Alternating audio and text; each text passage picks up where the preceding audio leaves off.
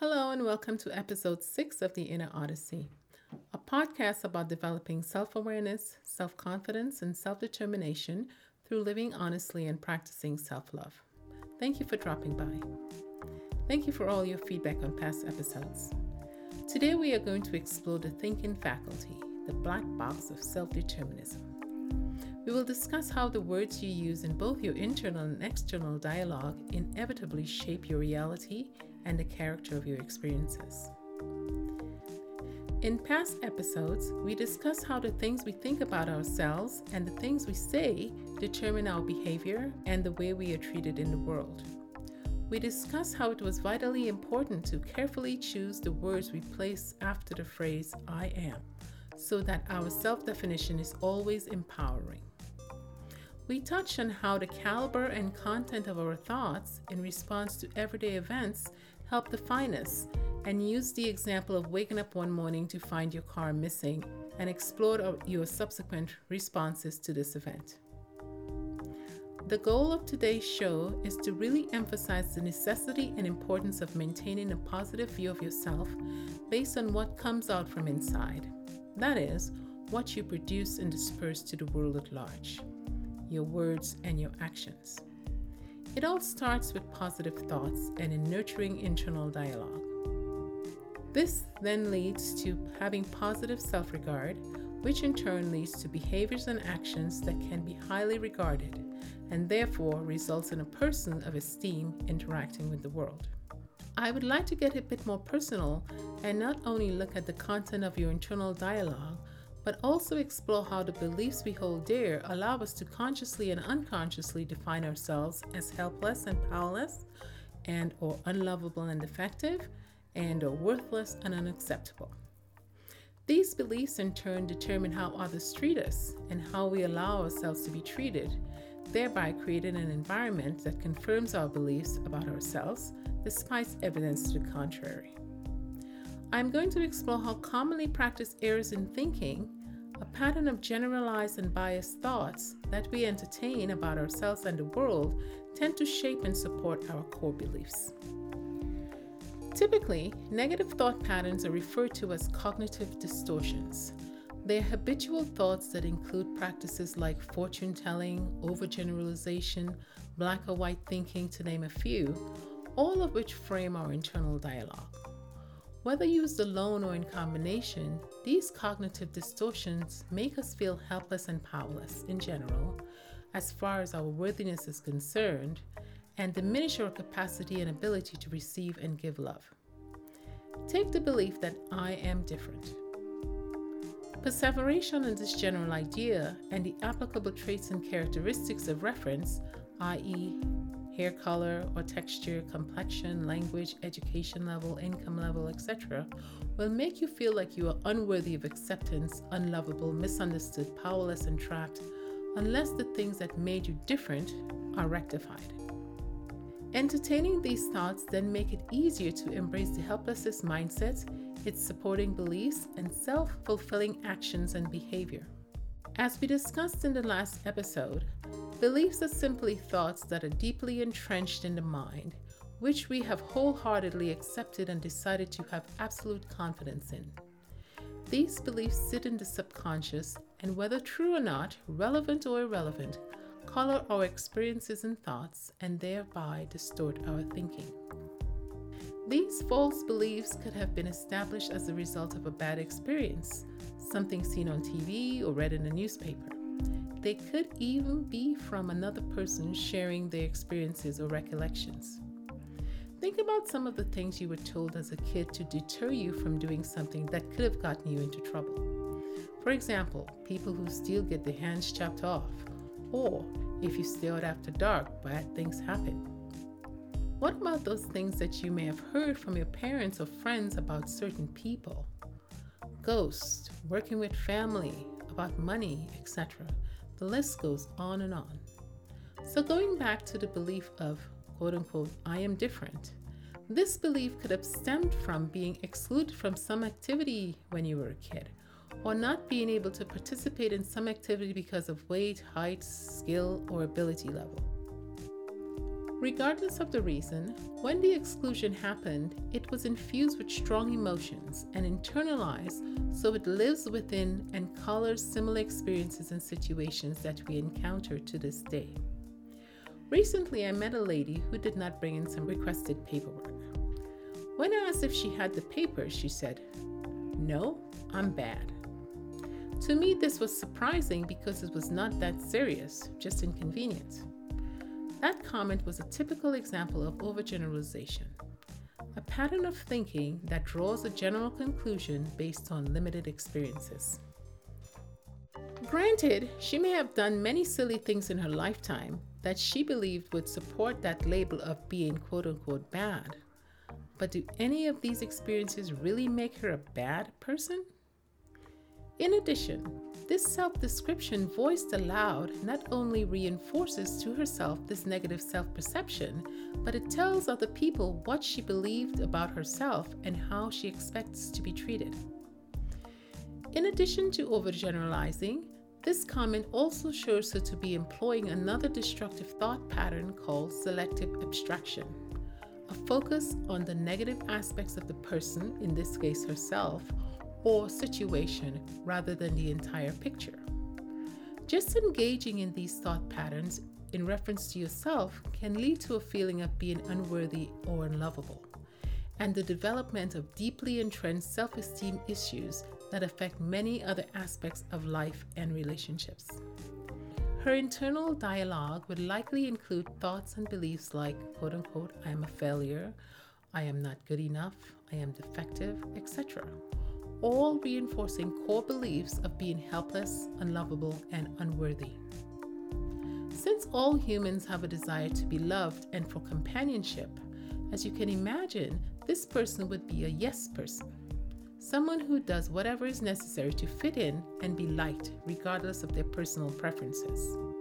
This person would likely be plagued with depression because of feeling inferior and poorly about themselves and their life, and likely have anxiety about having to do the right things to please others so that they would be liked.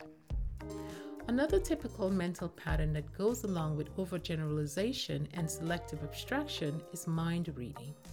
Someone who thinks, quote-unquote, "I am bad," would automatically think that the person with whom they interact will not like them and think of them negatively. As you can see, continuing on this trajectory, she will likely come off as hostile and untrusting of others, which in turn will cause others to treat her less than optimally despite their good intentions. I hope that simple example illustrated to you how our internal dialogue and the associated thoughts create our reality and teach others how to treat us. Let us turn our attention now to some traumatic events that can see to the formation of some destructive core beliefs and negative thought patterns. Then we will explore how we can reform our thought processes so that they do not continue to negatively impact our life. Usually with the formation of negative thought patterns, there's a history of some type of loss, perceived or otherwise, involved, either personally or with another person. Take the scenario in which a person grew up in a home where the parents divorced or separated. Unfortunately, this is quite common for a host of reasons, but the results are invariably the same. Unless there was a lot of reassurance, support, education, and nurturing provided, the little person involved would come to think that they were somehow to blame for the separation and start to entertain thoughts that they were toxic or evil. If circumstances are such that one or both parents are not involved or as attentive, more than likely the little person will continue to assume that they are no longer loved and did something to cause the neglect. These thoughts and the associated feelings give rise to the belief that they are not good enough or abandoned. In most circumstances, especially when there's bickering between the parties involved, the child will feel that they have to choose sides so as not to lose the love of one parent. But not wanting to hurt either parent, they then feel trapped, helpless, powerless, and weak. So altogether, this child will grow up feeling helpless, unlovable, and worthless, and develop negative thought patterns and an internal dialogue that reinforce these beliefs. In the adult life, as they form relationships, these thought patterns will come to bear and cause strife and distance in their relationships, despite their best efforts. Any problem will be responded to with a profound sense of loss, a repetition of what happened before. Therefore, sayings like you are likely to have a relationship similar to what your parents had, or that you find yourself in a relationship like you had prior, become truisms, unless you have taken the steps to understand what is driving your decisions. After all, the mind likes things that are familiar, regardless of whether it is constructive or not. Before I get into ways to remedy these thought patterns, I want to address another common scenario that affects the beliefs of young persons. Think of a situation where one or both parents suffered from or dealt with abuse, be it physical abuse or the abuse of drugs, alcohol, or food. You, having witnessed the pain and suffering that was involved, can tacitly or declaratively decide, I do not want to be like that, or this is all I know, so this is inevitable. This is me in a few years, even though I hate it. In either case, the decision and its associated thoughts will help in the formulation of the internal dialogue, beliefs, and actions that support the decision. If the decision was, I do not want to be like that, then that person will obsessively and rigidly refrain from alcohol or drugs, or develop eating and exercise patterns to prevent weight gain. They will employ for their perceived sanity a negative thinking pattern referred to as black and white or all or nothing thinking, and its equally restrictive counterpart, a pattern of absolutes and imperatives. Rather than making a decision from power, the decision is made from fear. I cannot ever use drugs or alcohol, or else I'm an alcoholic or drug addict and will end up like my parent. And therefore, to prevent this thing I loathe, I absolutely should or must do this or that.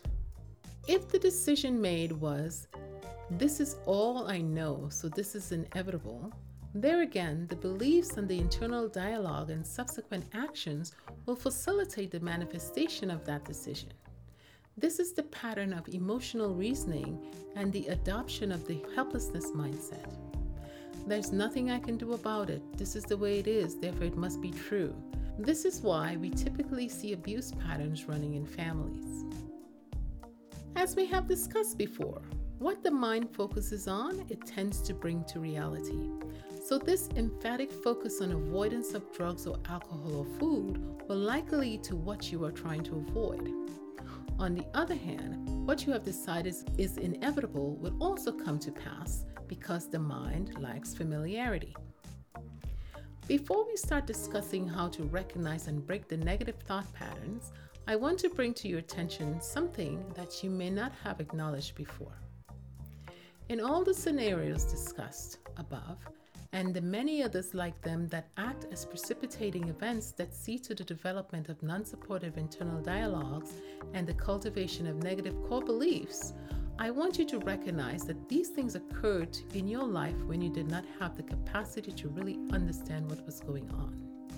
You were a little, naive person with a narrow worldview and a limited understanding of the circumstances that surrounded you. At that time in your life, you were likely only aware of being cared for, having your needs met, and having fun. You were incapable of understanding the nuances and dynamics of the thoughts and actions of your adult caretakers. You, for example, did not understand why your mom or dad drank or used drugs, but you saw and knew that they were suffering and not as fun after they engaged in whatever destructive behaviors. You may have been told that the parent left to find better work or because mom and dad did not get along anymore. But I hope you realize now that this was an oversimplification of the complexities that are involved in the breakdown of a relationship.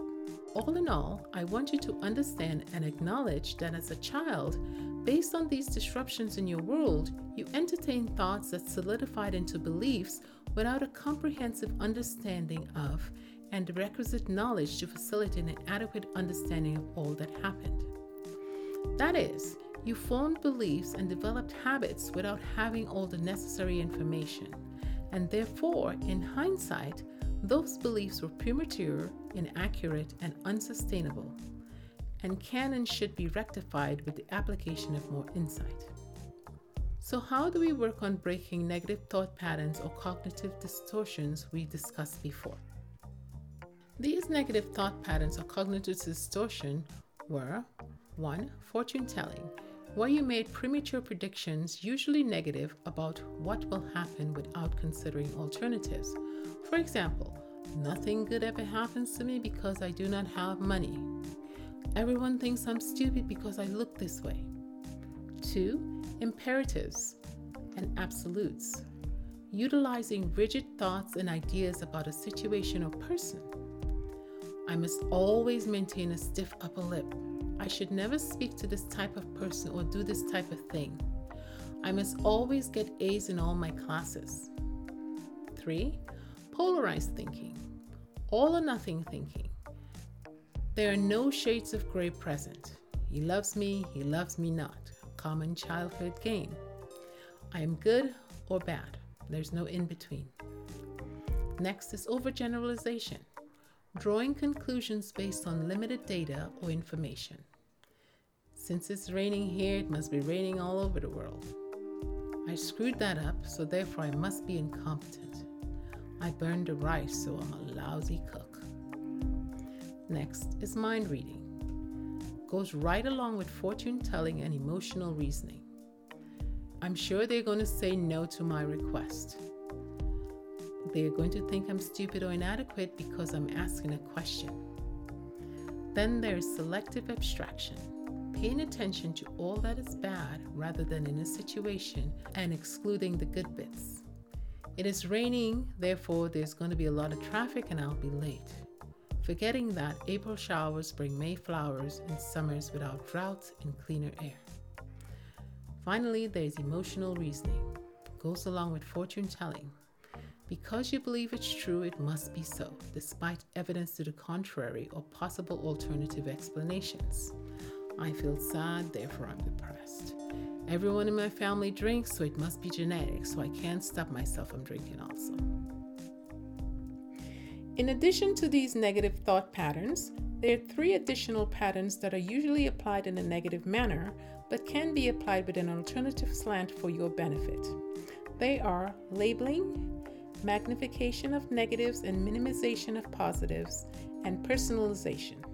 Because these patterns are familiar, they are readily accessible and will be met with less resistance by the mind that likes the familiar. The only thing that would be different will be the focus of the thoughts, that thing that creates the reality that is our life. So let's look at labeling first. Labeling is a strong instinct that seeks to identify and categorize otherwise neutral things that we observe, feel, and notice for speed and simplification, to keep the clutter out of our heads. Everything in our world is given a label. Because this is all happening in our minds and determine the content and trajectory of our thoughts and subsequently the internal dialogue, we will start with how you label yourself and your actions. As we discussed before, the words that come after I am are very important. We also discussed the necessity of being gentle with yourself and exercising restraint as you draw conclusions and make judgments, i.e., create labels. We also discussed looking objectively at situations before prematurely rendering judgment. So let's say that you found yourself in a situation where you felt compelled to tell a lie. Rather than falling into the trap of labeling yourself negatively as a liar or a failure, as is typical to do in retrospect, how about first assessing the reasons behind why you lied? Was it because you were scared, as is usually the case with lies? Why not then acknowledge that fear and get to the bottom of it without engaging in the aforementioned negative thought patterns like all or nothing thinking or mind reading or overgeneralization? Consider, was the fear you felt related to you feeling that you were going to be rejected, or because you felt that you would be deemed incompetent or inadequate or be labeled a bad person? Now go below that. What made you think that you would be rejected or deemed inadequate or bad? Were you engaging in mind reading or emotional thinking, perchance? Highly likely, regardless of the circumstance. How can you then label yourself while acknowledging that you made a mistake and were fearful of the consequence? Can you recognize and appreciate the fact that you are honest and trustworthy, but tend to falter and overreact when fear overwhelms you? And therefore, it is altogether inaccurate and unfair to label yourself otherwise. Is this not more an honest assessment? As you see, we have utilized another typical thought pattern in a way that is self-affirming, that of selective maximization and minimization. In this case, we have chosen to maximize the positive and minimize, after acknowledgement, the negative. As you can see, this goes back to what we previously discussed. That is, looking at the neutral things that we observed, felt, and noticed without embellishing them with the contents of our mental filters. Last but not least is the thought pattern of personalization, that tendency to take everything overt and covert as directed at you. This, of course, leads you to being very thin-skinned and sensitive and wrongly take criticism to heart. A tendency that does not foster equanimity, the ability to be unperturbed, regardless of whether things are positive or negative. Instead of letting things be an affront or taking umbrage to things, how about looking at whatever is happening, being said or done, as being for your benefit? As mentioned before, take the view that everything is happening for me, and creatively go out and find ways to make this statement true. Find ways to prove to yourself that whatever is happening is of benefit to you. It tends to be a more creative and productive way to utilize your mental energy instead of fuming and fussing. As an exercise, look at a situation in your world that is causing you angst. Do you have all the information to make a definite, unalterable, incontestable judgment or conclusion? Can you assess your thoughts in that situation to determine which of the negative thought patterns you were applying to it? Can you then relabel the situation and your thoughts about it so that they are more accurate and nurturing? Can you find positives about that situation and yourself that can do with more accentuation or maximization? Is there something that you previously perceived or determined to be negative that can be reclassified as a positive? What are some viable alternative explanations to the situation? How is this situation happening for your benefit? I hope that you take the time to understand the negative thought patterns that nurture destructive core beliefs and create your reality. I also hope that you find the tools provided useful. It just dawned on me that I'm asking you to do a lot of cognitive work, and I have not provided you with a sound and efficient way to concentrate, a way to focus the mind to achieve the benefits of applied contemplative power. We will do that next time. For now, however, remember, I am good enough, I am strong enough, I am powerful enough, I am capable enough, I am loved, lovable, and loving. Thank you so much for joining us today on The Inner Odyssey. Share the show and subscribe to our podcast on anchor.fm/The Inner Odyssey, Spotify, iTunes, and wherever you get your podcasts. Until we meet again, care enough to act with virtue, dream despite your deepest fears, live honestly with dignity and grace, and above all, love without expecting reciprocation as you continue your inner odyssey.